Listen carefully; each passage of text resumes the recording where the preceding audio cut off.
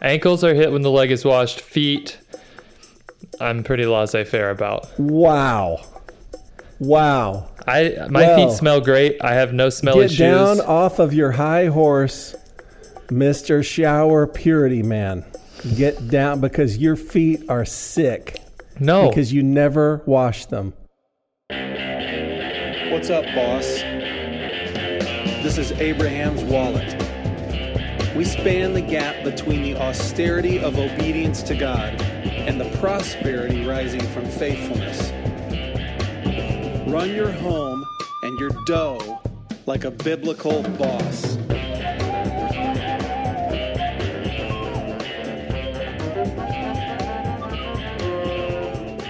Mark, welcome to the Abraham's Wallet podcast. Thank you. I got a question for you. Do you brush your teeth in the shower? No, never. Do you shave in the shower? I will tell you, without you even having to ask, I do nothing in the shower except shampoo my head and wash my body. And then you're out. Yeah, I don't do shaving. Occasionally, I think a good shower beer is kind of a fun way to shower beer. Yes, but that's for another topic, another Friday maybe. You gave your answer emphatically. Is there some value that you have about what you will or won't do with hot water running on your face? I'm just gonna say it. I am very opposed. I'm very opposed to those who pee in the shower. And if you ask a group of people, I think it's appalling to me. But my straw poll has shown that about 80% of people do not share this value with me. Whoa, that is a hot take, and you really came out of left field there. I didn't know we were going to go there.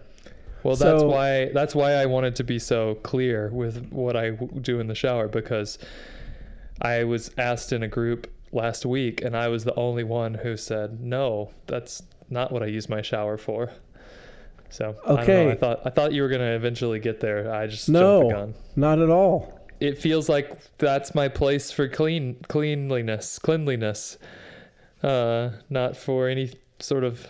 But toothbrushing is about cleanliness. Yeah, but I don't spit I don't know, man. Oh, there's a weird peccadillo where we've discovered here. If you brush your teeth in the shower, that doesn't gross me out. It's just not something I do. I think I would have to put my toothbrush on the shower counter. I use an electric toothbrush these days, so I don't know if it's waterproof. It is. Yeah, I don't know. Fascinating. Yeah. I do like to shave right after I get out of the shower when everything's nice and soft. Of course you do. Soft and heated. Yeah. Yeah. Tell me why you asked me this, Stephen. Well, I asked because, I don't know, I think of you as a efficiency guy. I like both shaving and brushing my teeth in the shower because I feel like it takes care of everything at the same time. And I was going to ask if there was a process. Here's my next question. How do you, in the shower, how do you wash your ankles or the bottom of your feet? Do you bend your body, squat down to get to your ankles and feet? I consider them washed by runoff. That's fine. Oh, you never touch them? I mean, if I need to, I'll get the scrubber sponge, and I think this is extremely uninteresting content, but you've got my attention right now. I can't believe Mr. Clean. It's a left foot. It's a pure experience in the shower. No, that's not what you said.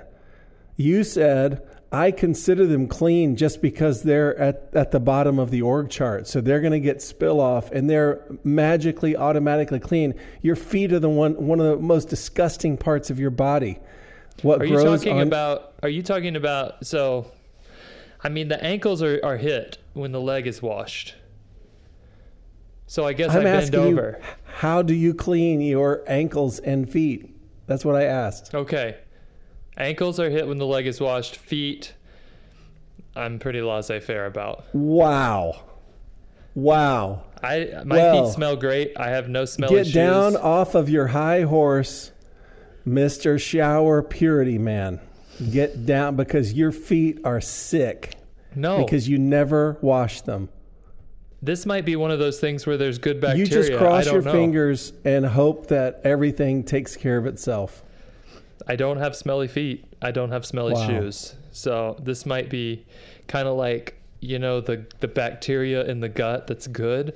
Maybe that's true of my feet. It's got healthy stuff that keeps them smelling fresh.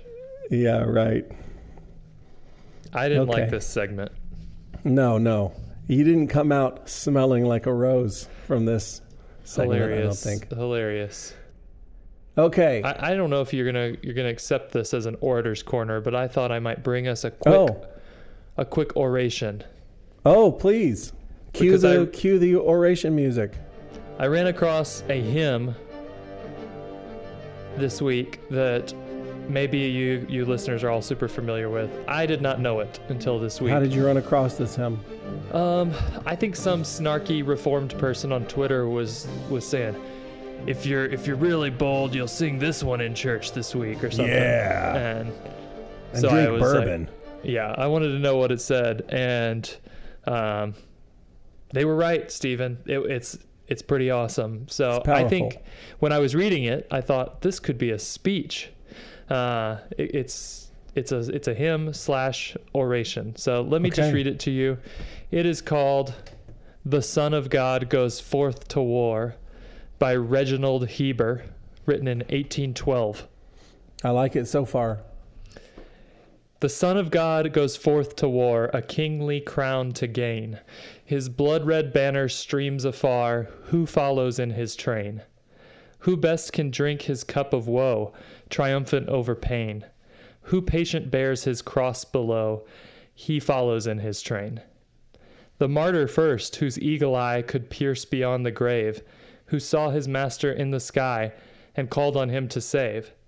Like him, with pardon on his tongue in midst of mortal pain, he prayed for them that did the wrong. Who follows in his train? A glorious band, the chosen few, on whom the Spirit came. 12 valiant saints, their hope they knew, and mocked the cross and flame. They met the tyrant's brandished steel, the lion's gory mane. They bowed their necks, the death to feel. Who follows in their train? A noble army, men and boys, the matron and the maid, around the Savior's throne rejoice, in robes of light arrayed. They climbed the steep ascent of heaven, through peril, toil, and pain.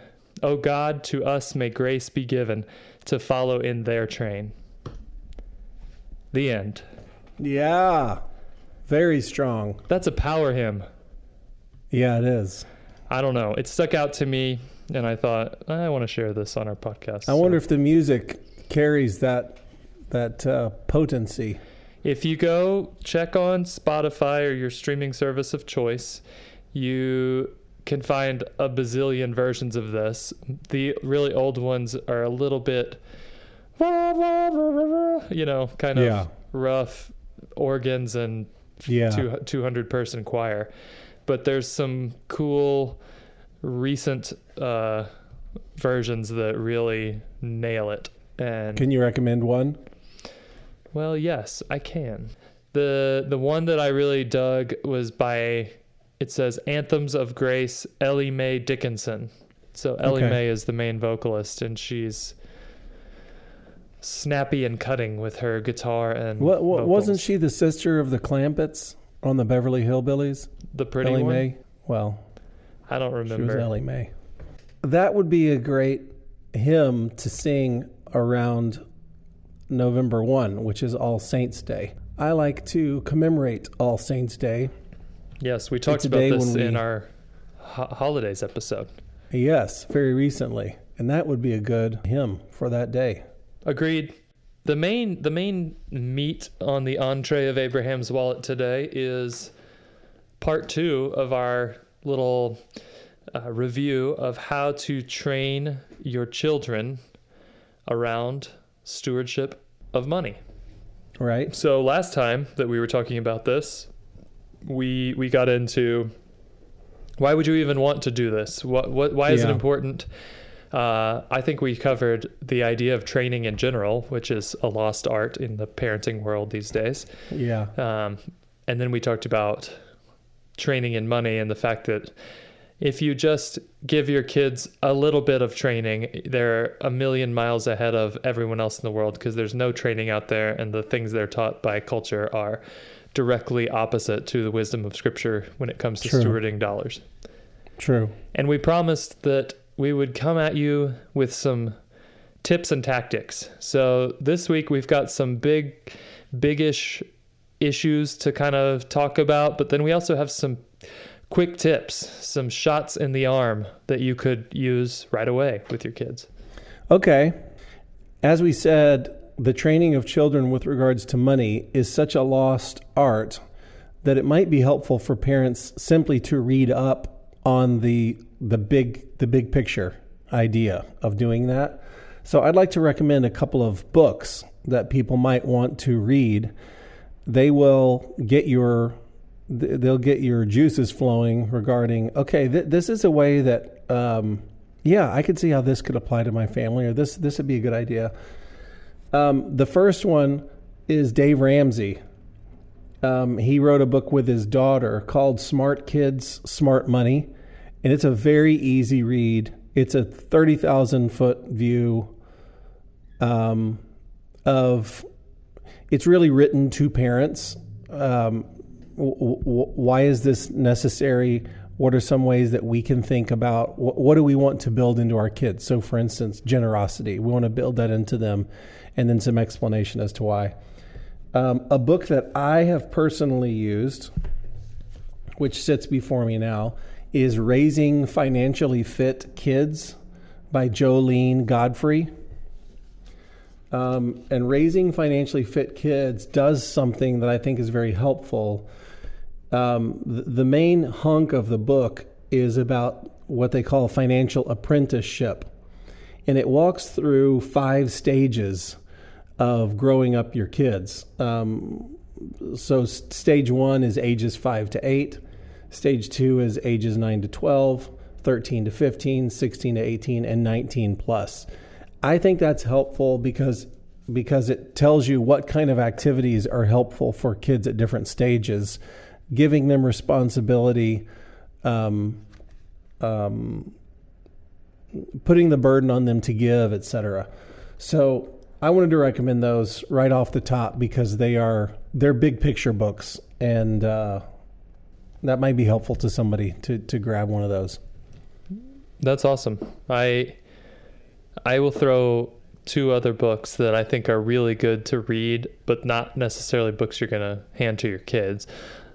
The first I mentioned last week, it's called The Millionaire Next Door, and go read it. It's full of interesting... It's about the barber. ...data that describe the millionaires in America, and that number is a little outdated now because this book was written, I think, in the early 90s, so it... having $1 million in the early 90s was more money than it is now. But the other one is called The Richest Man in Babylon. And it is a very old story of kind of ancient wisdom around money. And that's one that I had just recently handed to my daughter, who's 11, and she could completely grasp the concepts in there. It's kind of cast as a conversation between... 2 guys. I envision them in like the Acropolis, reclining and eating some grapes and sharing wisdom about money with each other and telling stories to convey ideas. So that's another good one, and you'll find it on the list of most financial sort of books when you look for top books with money tips, but it's actually digestible for a preteen/teenager. Yeah, I'm it's curious to me that you're bringing those up when we're talking about training kids. So you're saying those books would be helpful for the kids to read? I'm saying that Millionaire Next Door will help you get your head around some of the things that I think you need to train into your kids. Last week we talked about, my house growing up had a pretty healthy money culture to it. And I think Millionaire Next Door is the best book that kind of captures the money culture that my dad created in my house. Okay. And so he didn't hand it to me to read when I was 9, but he was constantly sort of bringing up the topics in that book and saying, here's what you will see if you listen to just the culture with money, and here's what people who actually know how to handle money do, and it's different. And that's something that's very relevant with a 5-year-old. It can also be relevant with a 20-year-old kid, but that's why I bring that one in. And the other one, I'd give it to a kid. So what was the first thing that you did with your kids to start training them? The first thing that I would say, this is just like a really quick, easy, and actually it's super fun way to take some kids and train them with money. Go to the grocery store, especially if you have little kids, and say, here's $3. You have to spend it here. You give me back anything you don't spend. $3, $5, $2, whatever. And say, I want you to go spend it. Or go to Target and say, I want you to go spend this money right now. And you don't stop them from buying anything stupid. Like, you let them buy whatever the heck they want. Because I think one of the first things that kids have to learn, and I know we're going to talk about this, is that money is where we actually go out and trade something of value for something. And there's, we aren't just given our groceries. We don't just get taken care of by magic from above. So we want to teach a really, really little kid that money is something that has value. But what I love about this, just you are forced to spend exercise, is that they very frequently, especially with my kids, because we have a range of ages, will get to the checkout. They'll be really excited about whatever they picked out. And, my littlest, I remember her coming back with something that cost $70. And I was like, no, that's too much. You can't afford it. And so she'd figure it out. And then afterwards, they'd kind of look at each other. And the oldest one did something like got a soda and a candy bar and felt pretty happy. And the littlest got some tchotchke junk toy. And she goes, oh, I didn't choose very well. I don't think I'm enjoying my purchase as much as you are. Or vice versa. Somebody's right. They compare. And I think giving them a sense that, like, you can spend money well or you can spend money poorly, it's impossible to tell them that. And anybody who has a daughter that's like our daughter's age has probably had the experience of going to the mall and they want to buy junk jewelry or something. Like, I want to go in Claire's and buy, they've got all these cool earrings, and then they break a day later. Right. Because they're junk. And they go, wow, I saved, we'll talk about this later, but I saved some money for a month to buy these piece of junk earrings, and that wasn't a good choice. So I just like to put them from a very early age, like you can do this with a 3-year-old for sure, in a spot where they have to go spend money. And then I just say, like, no, I'm not mad at you, but how do you feel about what you bought? Are you really happy? Are you, and that's probably my first training exercise when it comes to kids with money, is forcing them to spend and then just talking through, how do you feel about the results of your shopping? I got another little thing to do with them, maybe not at 3 years old, but you give your kids in cash, not a huge amount of money, but enough. You want it to be a little limiting, say $8, and go into the grocery store and say, you'll eat for dinner whatever you buy. So it's go for it. And then they've got to work with, okay, I got 3 items I could buy and I can't buy something too expensive, et cetera. It's a very good exercise. And they have that feeling of agency, which you're describing, which is, this is all mine. I get to make these choices. And as you say, I can make a good choice or a bad choice, but I think it works that same muscle. Yeah. It's funny because when we built our curriculum for the high schoolers, one of the things we made them do as we were walking them through building kind of a financial life plan, they came up with a budget. And then in our curriculum, because we knew these kids, they're not going to put enough money in the food budget.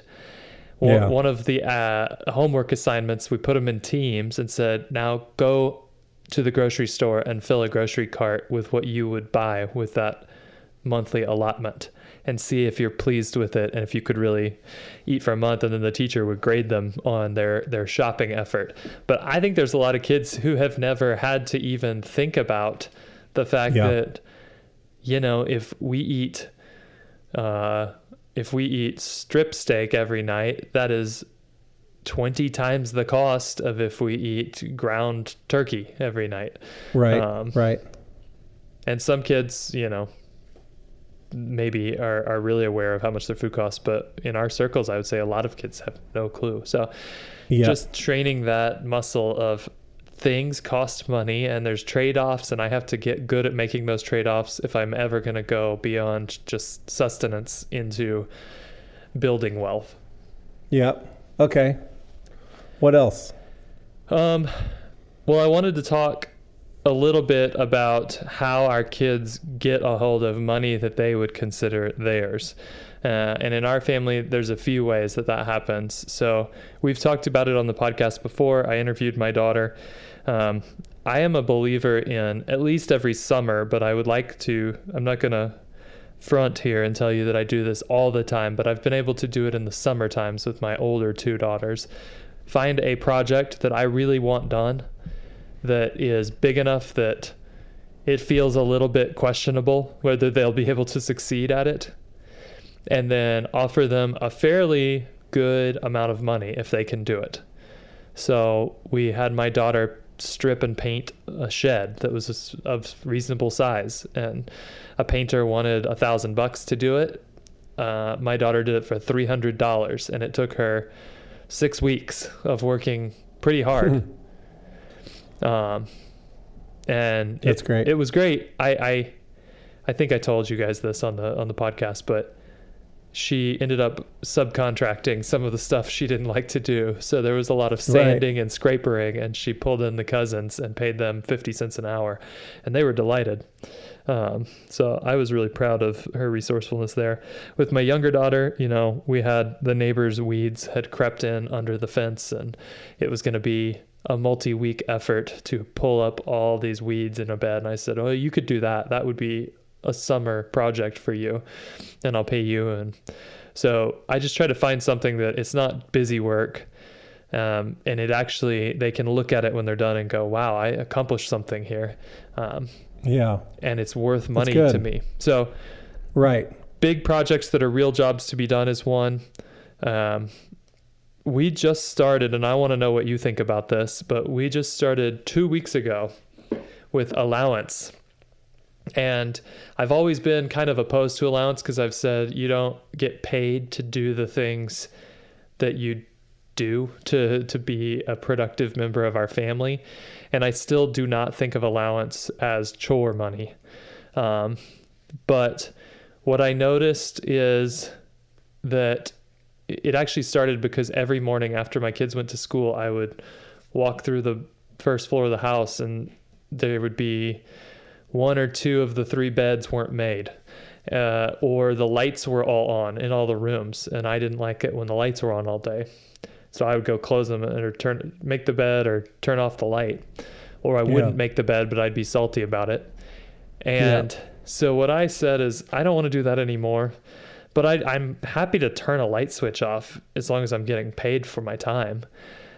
So now my daughters each get an allowance, and I have a set price list of services that Dad offers, and they're not voluntary. So if you leave a light on, I charge you 50 cents to turn it off. If you leave a bed unmade, I charge you $1, and I actually don't make the bed. I charge you $1 to check that your bed was made, and if it's made, then I don't charge you anything. If it wasn't, you make it when you get home. But that's been really nice because, you know, we would go by a coffee shop on the weekend, and they'd all say, can we have a chai or something like that? And I was like, well, yeah, sometimes Dad absolutely wants to buy you a treat, but sometimes I don't. And I like the fact now that they have a little bit of spending money that they can be like me and save it for 10 years and buy something ridiculous, or they can be like my wife and enjoy it and go out to a coffee with a friend. So there's some spending money there, and they have a sense that, oh, if I don't do what I'm supposed to do in terms of work, then I have to pay someone else to do it, which I kind of like that idea that Yeah. you know, we make these trade-offs in our household. Do we want to mow the lawn or do we want to hire someone to mow the lawn? There's nothing morally wrong with either decision, but you don't just assume somebody will mow the lawn for you and it will be free.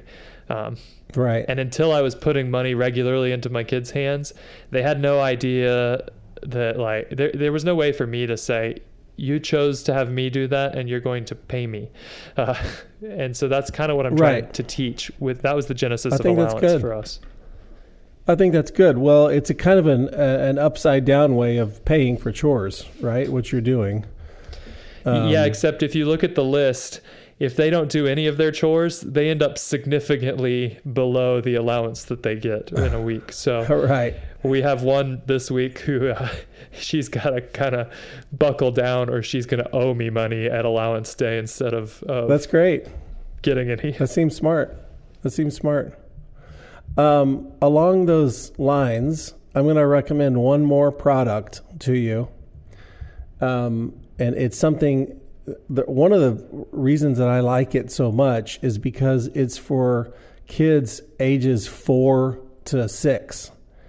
And I was always looking for something to insert as early as possible to start a framework and a vocabulary for handling money. And this is another Dave Ramsey product. It's called Financial Peace Junior. I think we've mentioned it before. Yes. And it has like an activity / lesson book, so parents can talk through lessons in it, and the kids like can color and, matching and whatever, maze. What comes with it is a magnetic and dry erase chore chart with dollar amounts that you could connect to anything. And the basic thing that the little course teaches is the vocabulary of spend, save, give. That whenever a child has money, it's about spend, save, give. And we still use the chore chart, but we haven't referenced that thing in years. And just yesterday, I had a conversation with my oldest about what are my obligations? This is a funny question for an older kid to ask.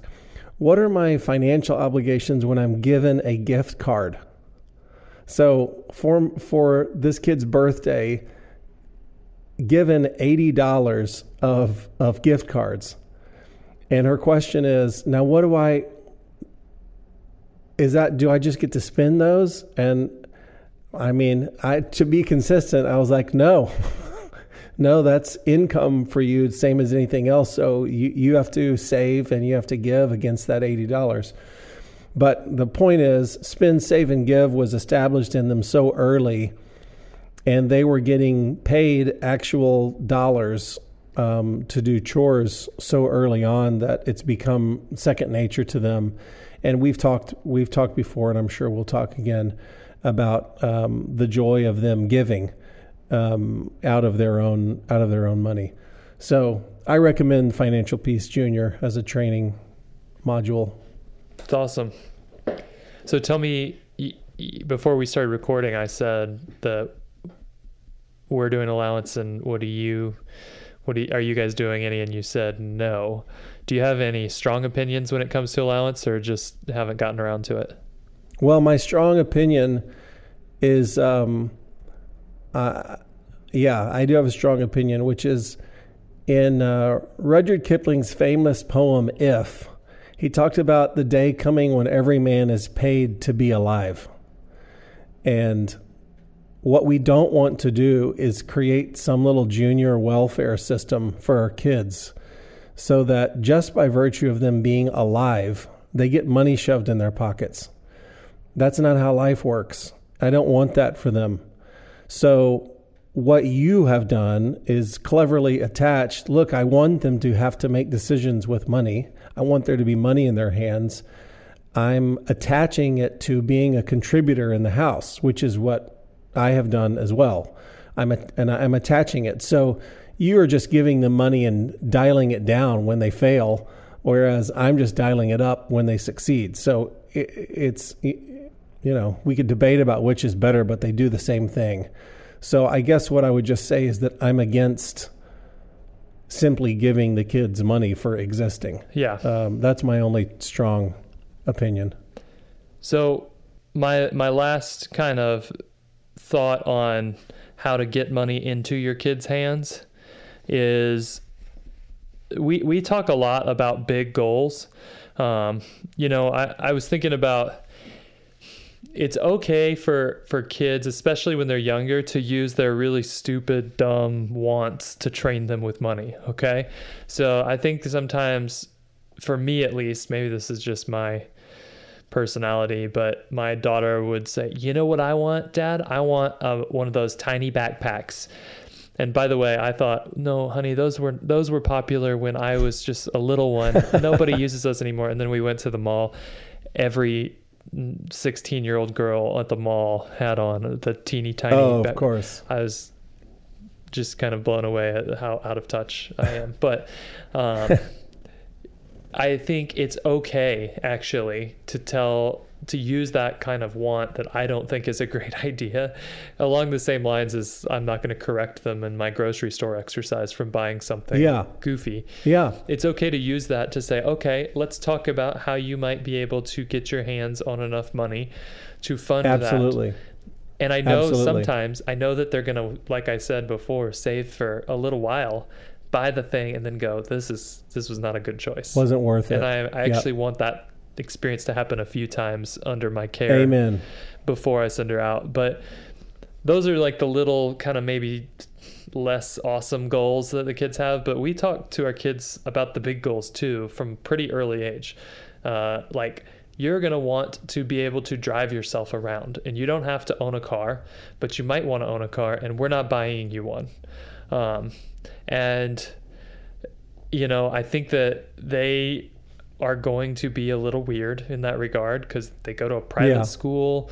There's kids who drive awesome, jacked up Tahoes around and stuff like that. And, but I just said, let's start strategizing early, and we use it at an appropriate time to talk about compound interest. So I'm going to let you talk about a compound interest exercise in a minute that we both do with our kids. But if you say, okay, realistically, you're going to need at least, say, $8,000, $6,000 to buy a car that Dad will say is safe enough for you to drive. Let's talk about how much you need to save and how much you need to earn on that money to get there in time.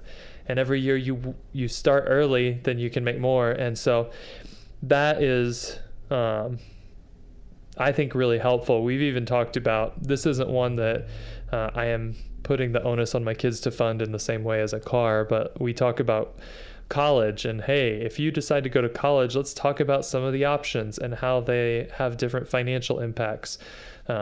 We just talk about those big goals, and we don't, even from young age, we don't shy away in our home from talking about the financial piece, which I think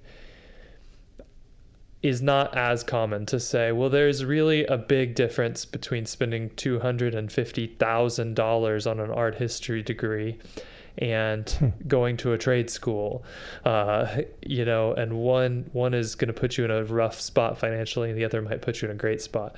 So we just talk about all those things, and don't let our kids assume that the only thing they need to think about is what I really want. I really want to have a cute little car and go to this school and study whatever it is that I'm thinking is interesting at that moment. Well, we're going to have conversations with them leading up to those big goal decisions so that they can think about, well, what can I afford? What's going to produce a good return, not just financially, but in terms of the family life that I want to have. So lots there. But as they think about those big goals, like my oldest daughter is thinking, I'm going to have to really turn up the heat on my earnings if I want to get to a car that's not a piece of junk. Because she's 11, but she's really smart. And she's thinking, well, if I wanted to buy a car when I was 16, I'm going to have to get busy at this earning thing. And so she came to me after I was talking about some of the phenomenal success stories that our clients have had in dog breeding in the time of COVID, and was saying, we have a dog. This dog has not been fixed, and lots of people want dogs like this dog. If I learn to breed this dog, and I wake up every 2 hours when this dog's puppies are yipping, would you let me breed this dog? Because I think I could make between $10,000 and $25,000 breeding this dog. And we said, that will be your gross take. We talked through, like, you're going to have to pay a veterinarian and all these things, but we think it's actually a pretty good idea as long as you think that you can actually handle all of it, because Mom and I not interested in taking care of puppies for 6 weeks. Yep. And that's the type of thing, it's probably along the lines of the bigger projects, but it's the type of thing that I don't know if she can do it. Like, I might end up going, crap, I have to take care of these puppies for 6 weeks. Right. And I will be compensated for that effort. So it's not the end of the world. But that's exactly what I want for my kids, is projects that are a little bit too big for them, because that's the type of jobs you should be if you're going to go take a job as a 25-year-old, you should go try to find a job that you're like, man, I don't know if I can do it. This might be too big for me. That's how you're going to feel when you start a business. I don't know if I can do it. And so I love it. And, you know, I really love her bringing that to us as a proposition, because she was thinking about, well, there's a big goal. It's a financial goal. I need ways to cover it. And she's built like me. So she's a planner and thinking, you know, in my head, I'm like, well, you could work at Chick-fil-A for 2 summers and probably save up enough. But she's thinking, well, I need to get ready. I need to have that money in the bank. That's great. Well, I think that one lesson that comes forward there that I really believe in is teaching children about how profit works. We have done on this podcast before, I recorded a conversation with me and my daughter when she was doing the craft fair downtown, and she learned about profits because she knew how much it took to buy the stuff necessary. She knew how much time she'd spent, and then the entry fee, et cetera, and then she got to keep the rest. I think that's a very helpful thing because our family, we're business owners, and I want our children to understand how profits work, and I just want them to know how small business works, which is I have to make something that brings value out into the world.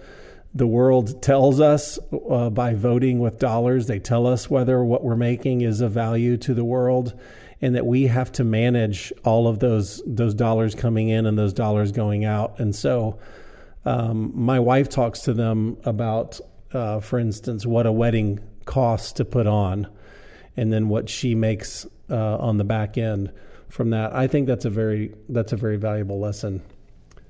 Yeah, that's good. I remember that interview with Joy. So we believe in our kids learning about profits. That might sound like a kind of a grown-up concept. A 5-year-old's not really ready to learn about profits necessarily. Similarly, we want our kids to understand compounding interest. And we want them to appreciate how when something sits over time, it builds and it gains momentum.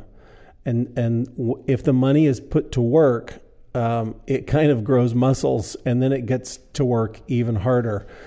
You and I were texting this week about a friend of mine who, this is like a 26, 27-year-old that was considering completely blanking, like emptying out several $1,000s of retirement savings to pay for some, I don't know, something. And you and I were shocked, going like, wait, those are very precious dollars. You're very young. You have retirement money. That should stay in that retirement account, and it should just grow tax-free forever. Because the concept of compounding interest isn't appreciated by everyone.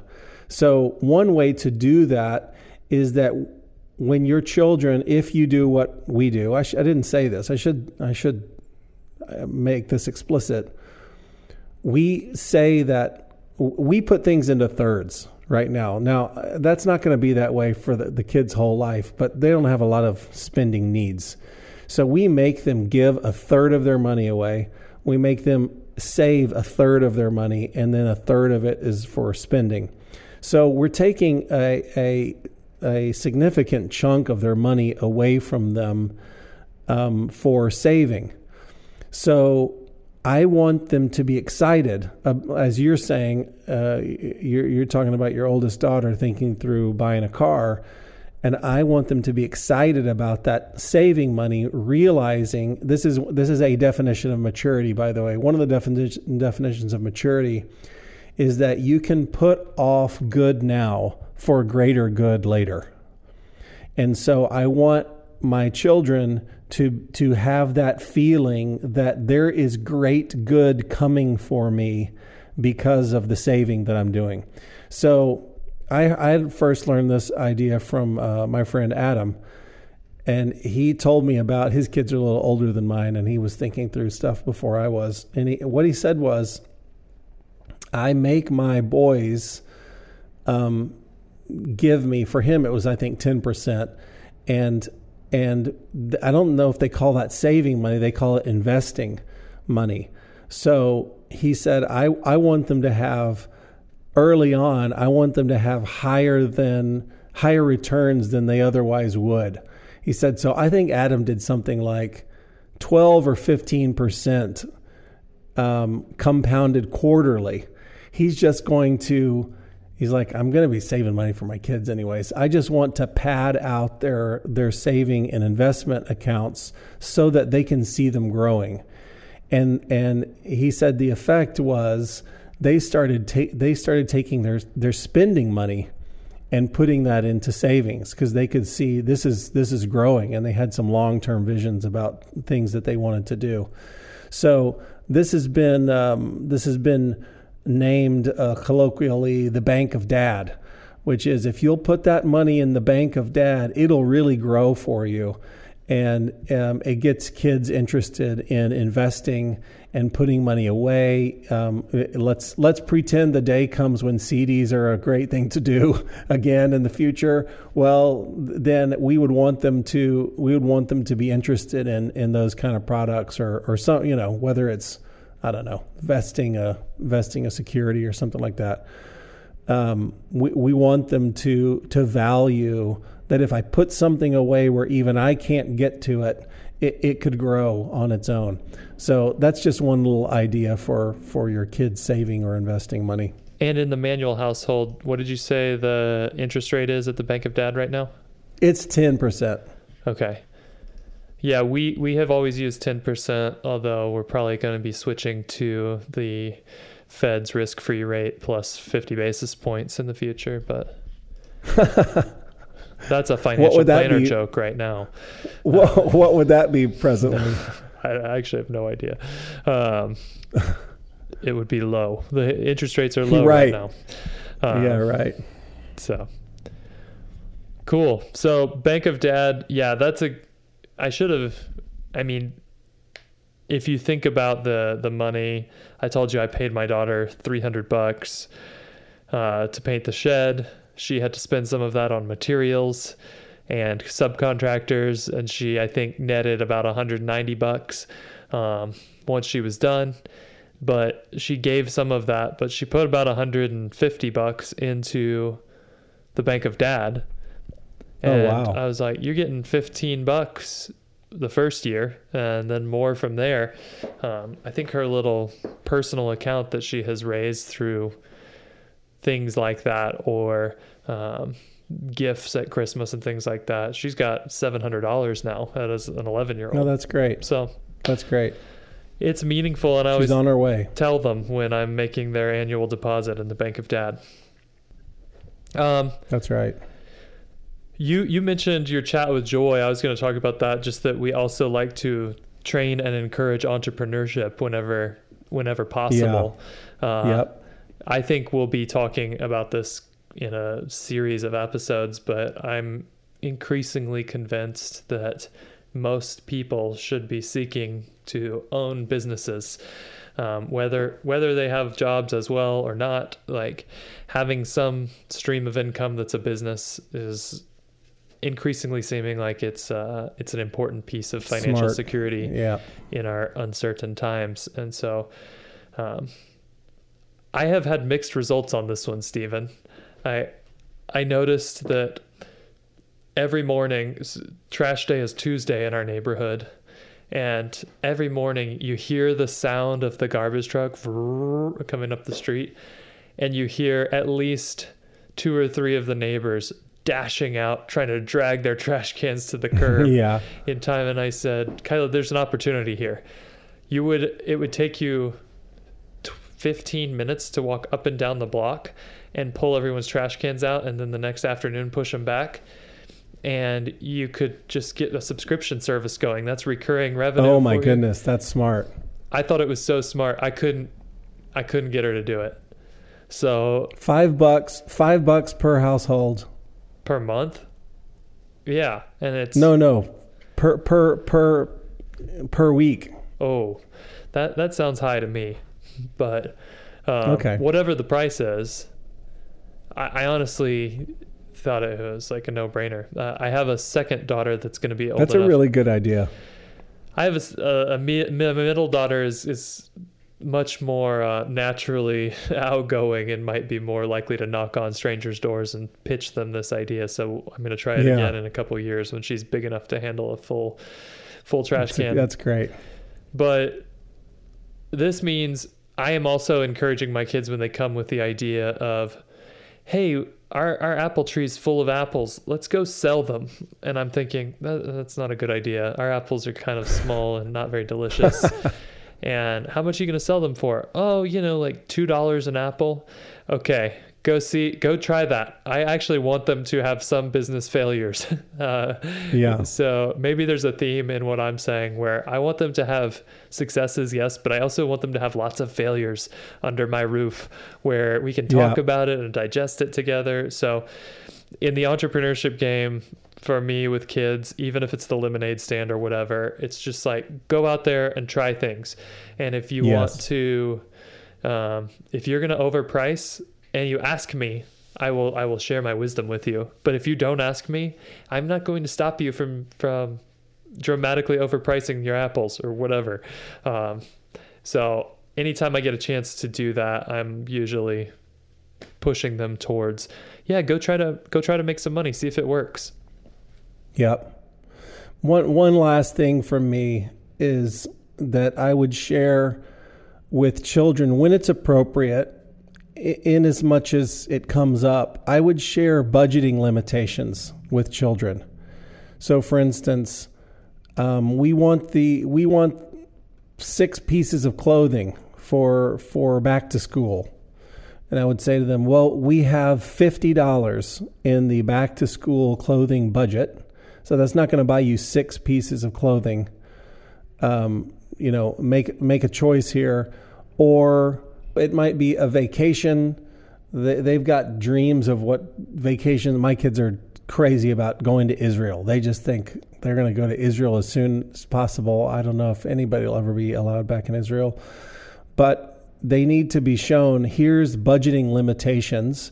We live under the limitations of a budget. And so this is possible, this is not possible, and we have to make choices. That's one of the great things about Lodo-Feb is that we show the kids at the beginning of the month, look, we've got 3 gift cards. One's Skyline Chili, one is Cheesecake Factory, and one's Chipotle. And that's our eating out for the month. So, make good decisions because this is what we've got. I don't care if you're gazillionaires, you should display to your children limitations so that they live inside, so that they understand living inside a budget. Yes, I'm glad that you brought it to Lodo-Feb because that's my final tool. Lodo-Feb trains kids to look in the nooks and crannies of life and see where could we maybe get by with less, which is a good skill even regardless of the money component. But the other thing that's really helpful about Lodo-Feb is at the end of the month, you have usually saved a bunch of money. And our tradition, now that we've paid off all our debt and in a place to be more generous than normal, is to use all of our Lodo-Feb savings to just look for ways to bless others that are in our world, whether that's individual families or people or charitable organizations or whatever. And it's an awesome time to pull the family vision statement off the wall and say, here's what we've said we're about. We talk about it every week. Part of us using our financial resources in service of this vision is that we're going to think about what could we give to that matches this. And we need you kids to be on the hunt for giving opportunities here. And this is one where I don't let them just totally screw it up. So if they come up with a really idea that doesn't work, I'll say, well, that's probably not it. But you'll be amazed, I think, if you ask your kids, like, if your family vision is that we are a family that shows mercy, we are mercy showers, and we like take care of the wounded, and you really can explain that to your kids, and then say, now go find us mercy recipients. They will. I guarantee you a 6-year-old can go find you some people that could use financial blessings. And kids, this is like the best way that I know to start helping them make the connection between family vision and money is with generosity. And Lodo-Feb is an excellent way to kind of wrap everything we just talked about together. You've got budgeting, the need to learn how to work with a limited amount of resources, and the truth that when you budget well, you end up with extra. Yeah. And that extra, one of the channels for it is generosity. And generosity should be connected to family vision. So we've really, with one exercise, which is Lodo-Feb, we've taken all of these different principles of financial stewardship and put them into an experience that our kids can enjoy. So I'm a big fan. Genius. Well, you came up with it, so. If you start sweating a lot and you have a fever, does that mean that your fever's breaking and you're getting better? I don't know. Do you want me to go get the doctor? I'm hoping for the best. Do you think that we cured you here on the Abraham's Wallet podcast? Yeah, I think that talking about training your children financially has healed me. Nice. Well, a lot of people start sweating when you talk about budgets, but not for the same reasons. That's right. Okay, we did it. We did. See you next time. All right, until next week. Goodbye. Bye.